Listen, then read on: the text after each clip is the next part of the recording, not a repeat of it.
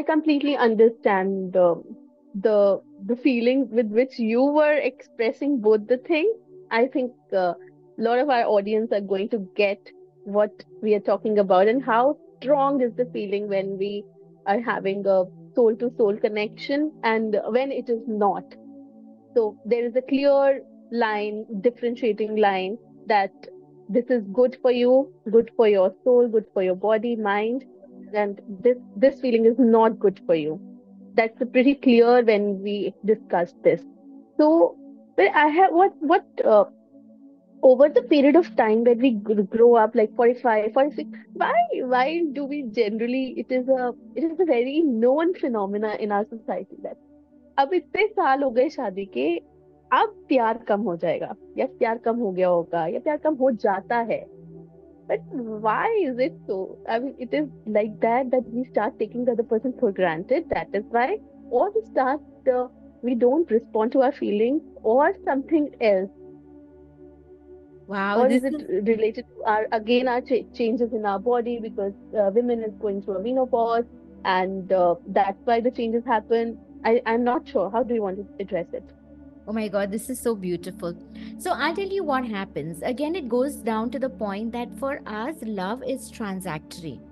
Now, when we get married, for instance, a woman, even if she is a career woman, invests a lot into her family, will balance between home and family. A man invests into the family by going out there and earning and wanting to do everything for his family. Then the kids, you invest all your love into your kids, and then they grow up and then they leave the home. And in all of this, everything that you've done in the name of love and marriage is a transaction every day. Expectations met, not met. And you become so dry, so hollow because you've not loved, and you've not loved yourself, because it's built up right from the very beginning. Love is what you do for others. Love is what you get when you do for others. It's a transaction. And then suddenly, when you reach the midlife, the kids are out, they don't need you, you return to yourself, but you don't know how to meet yourself because you feel so hollow. You don't feel hollow and empty like the flute. You feel hollow and empty. एक खोखलापन आ जाता है. A flute is also hollow and empty, but you can play tunes through it. Krishna plays the tunes of love and longing, but we become खोखला, जिसमें music नहीं होती है, सिर्फ आवाज होती है.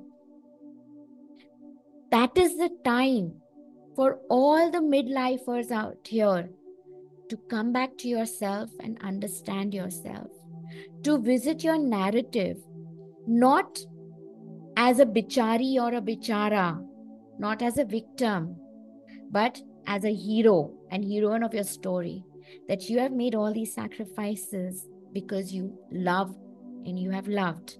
But now it's time, my dear friend, that I want to love myself and revisit my marriage, my relationship, my community, and make myself like that beautiful flute through which a purpose is being played. So true. I think all of us have gone through this who are into midlife. They have gone through this feeling at one point of time. They get this feeling, and as we move up the ladder, we don't even realize that. I mean, we take for granted ourselves for self love. We we take it for granted that there's no need to self love now. We are 45. We have loved enough ourselves now. Who to self love? Why to self love? Right? But that's important at this point of time, and I hope that our viewers, our listeners, uh, get this message in the right spirit.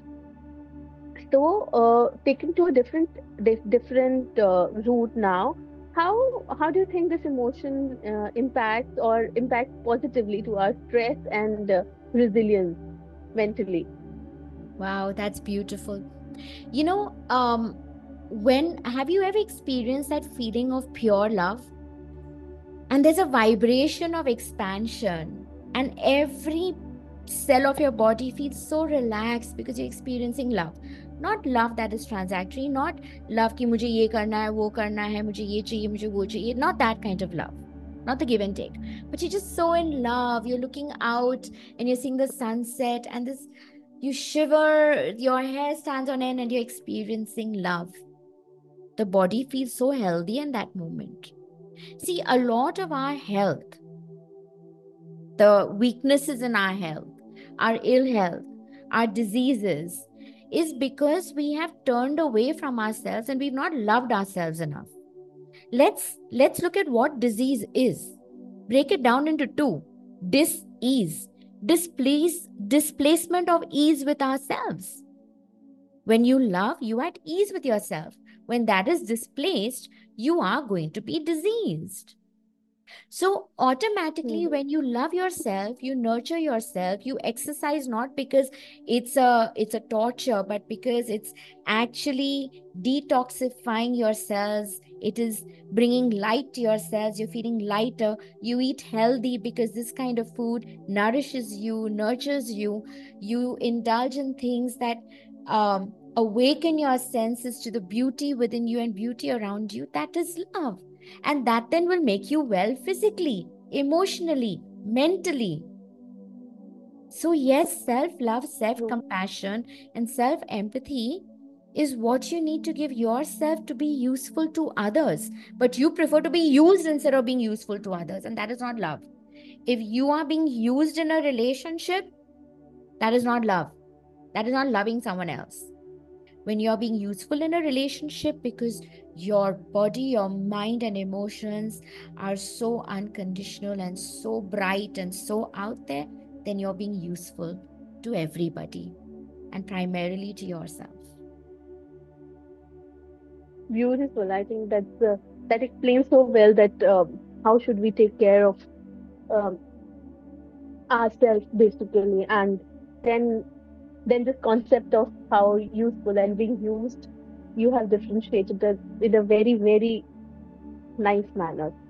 So when we talk about love, and there comes a lot of responsibility in a relationship, and sometimes uh, what happens is this responsibility, we forget love, and the relationship goes through a lot of challenges sometimes, like when you were also in your career dealing with the people, when you were into counseling, uh, then what is that one thing you want to tell to, in any relationship, be it friendship, be it husband and wife, be it mom and daughter, mom and son, because every relation transacts through different challenging times. So what do you want to tell them, that usually the counseling happens between only husband and wife? So when the relationship is getting tough for one person on, and then ultimately it gets impacted at both the sides, what one thing you want to tell them, that how they should look back, or what they should think before getting to that decision making thing, that what is it, that what was the commitment you made while you got married, or think of everything what you had beautiful about this relationship, like we usually talk about, or something different, as a person, as an emotional coach, you want to give some suggestion to people who are going through challenging times in their relationship, what they should do to remain happy. Of course, they're one side of relationship, they're going through challenges that will go, but how they should balance themselves when they're going to work, when they are uh, not dealing with those challenges at that time. So, it's such a beautiful question, and I'm gonna, without making it too long, and I'm sure we can do an episode on this. It's so beautiful, but first thing we have to understand why the difference is. Again, it comes to the ego, right? Now, the ego, not the identity of the self, but the ego that is nourished and nurtured on the basis of the differences. Another very important aspect is the lie with which we come into a relationship. And we live that lie. But there's a part of us that does not want to live that lie anymore. Did we come together for convenience? Did we come together for security? Did we come together for because the whole world is getting married and we wanted to get married? In the first place, we begin a lot of our relationships, and especially marriage, with a lie. And at some point, that lie cannot be stretched any further. So when couples come for counseling, the first thing is bringing them to be truthful to themselves and then to each other, to accept themselves and accept each other, to speak it out. If the differences are so irreparable, at least to ensure that they can part ways beautifully and amicably. But if it can be repaired, then help them repair it by first repairing themselves.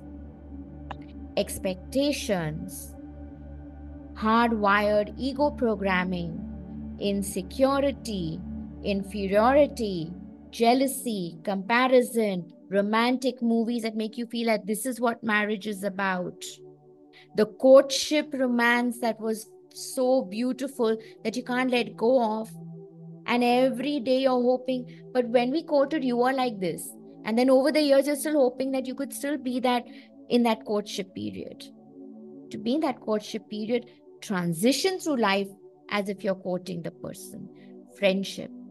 Look at Radha Krishna.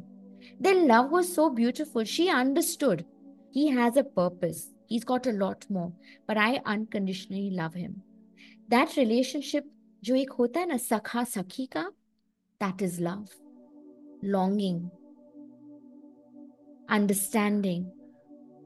Love is what women are doing daily, whose husbands are on the border protecting our country. They get married to that defense personnel, knowing that their husband is going to be away for the longest time, but still loves them and longs for them. That is love. Are you saying that whatever we go through daily is harder than what that woman whose husband is at the border protecting our nation is going through? Does she not have her wishes? Does she not experience love?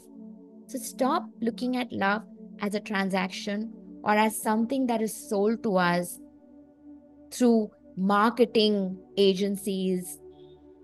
Love is you, and loving yourself is everything.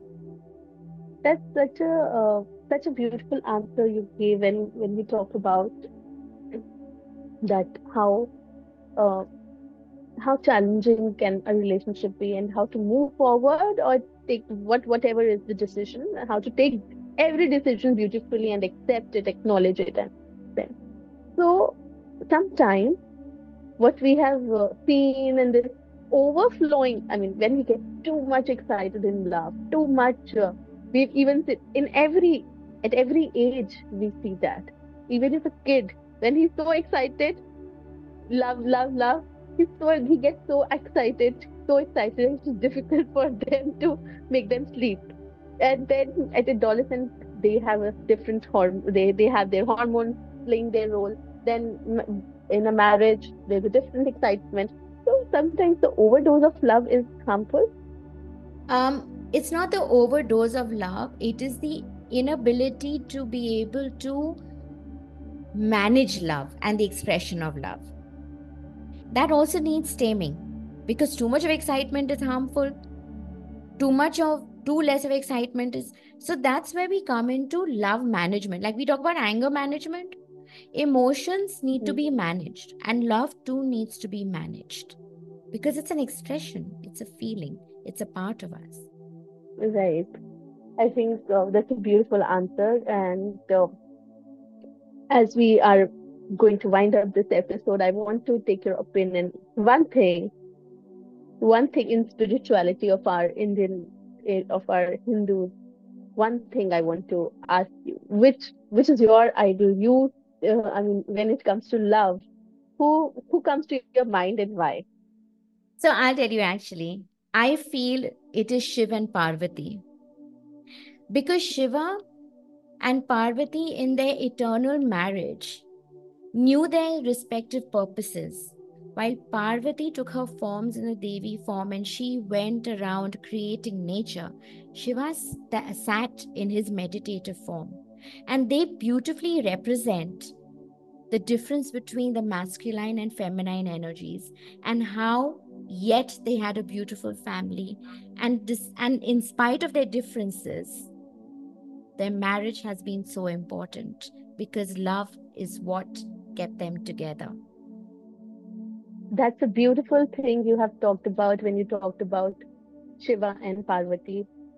And I think as they are the epitome of being so strict with together when they had a fight when over the Ganesha thing, and get their love for each other, because we have never seen we have never read, or we have never even no one has ever interpreted their love with any condition, or with any sort of that uh, this thing or this situation has uh, overpowered the emotion of love in between them.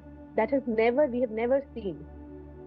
That is so unconditional, and the way they emerge and they emerge together is beautiful. Even when Shiv usually comes, when we think of Shiva, we think of Tandav Roop when he's angry. Even at that time also, Parvati has always tried to uplift him with whatever emotion she sits there. We have seen in lot of picturizations that she's sitting behind and looking at him, letting him express it, and then consoles him, or then give him the advice she wants to give. That is so beautiful expressed throughout, and the way you have expressed is absolutely incredible. I When you think we said need. that, it comes to the other aspect of love, which when we discussed about married couples and intimacy and love making, right? Um, the communion of the male and the female is always shown through Ardhanarishwar, the coming Hmm, together and the merging together, which you just mentioned. So when you were saying that, the picture that came to me was Ardhanarishwar. If that is not love, then what is? absolutely, absolutely. And I think we know very less about the love in our spiritual books. We don't really get that emotion out of them when we read them in our daily life. And what we get is usually what we have seen in the serials, or whatever we have seen in the movies, in our spiritual movies. That's it. When we will actually read it, or hopefully we sometimes discuss it in our one of our episode, then we will have another angle towards this emotion. And I think this emotion is we cannot cover in one episode. It is a emotion which is beyond just one episode. And I would like to sum it up with a uh, thank you. Thank you for taking your time. And it's beautiful talking about this emotion. And hopefully, we will be decoding many more emotions in the upcoming episodes.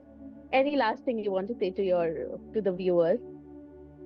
Love yourself so much that you can love your world, because only love heals our world. Beautiful. That's beautiful. Thank you so much. Thank you for your time. Thank you, Gunjan. As always, beautiful conversation, beautiful questions. Thank you.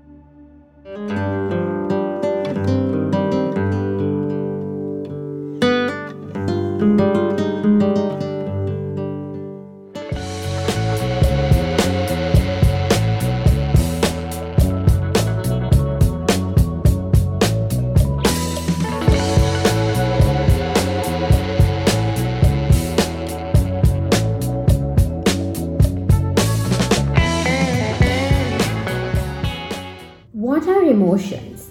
Are they responses or reactions to feelings, thoughts? Are they stored within our body, or do they come from outer space? Are they responses to our feelings or our thoughts?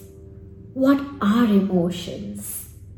Join me, Karishma Chhatrapati, an emotional wellness expert, inspirational speaker, and author, as I take you through a journey decoding emotions so that you thrive in emotional wellness and use emotional intelligence to live your best life ever.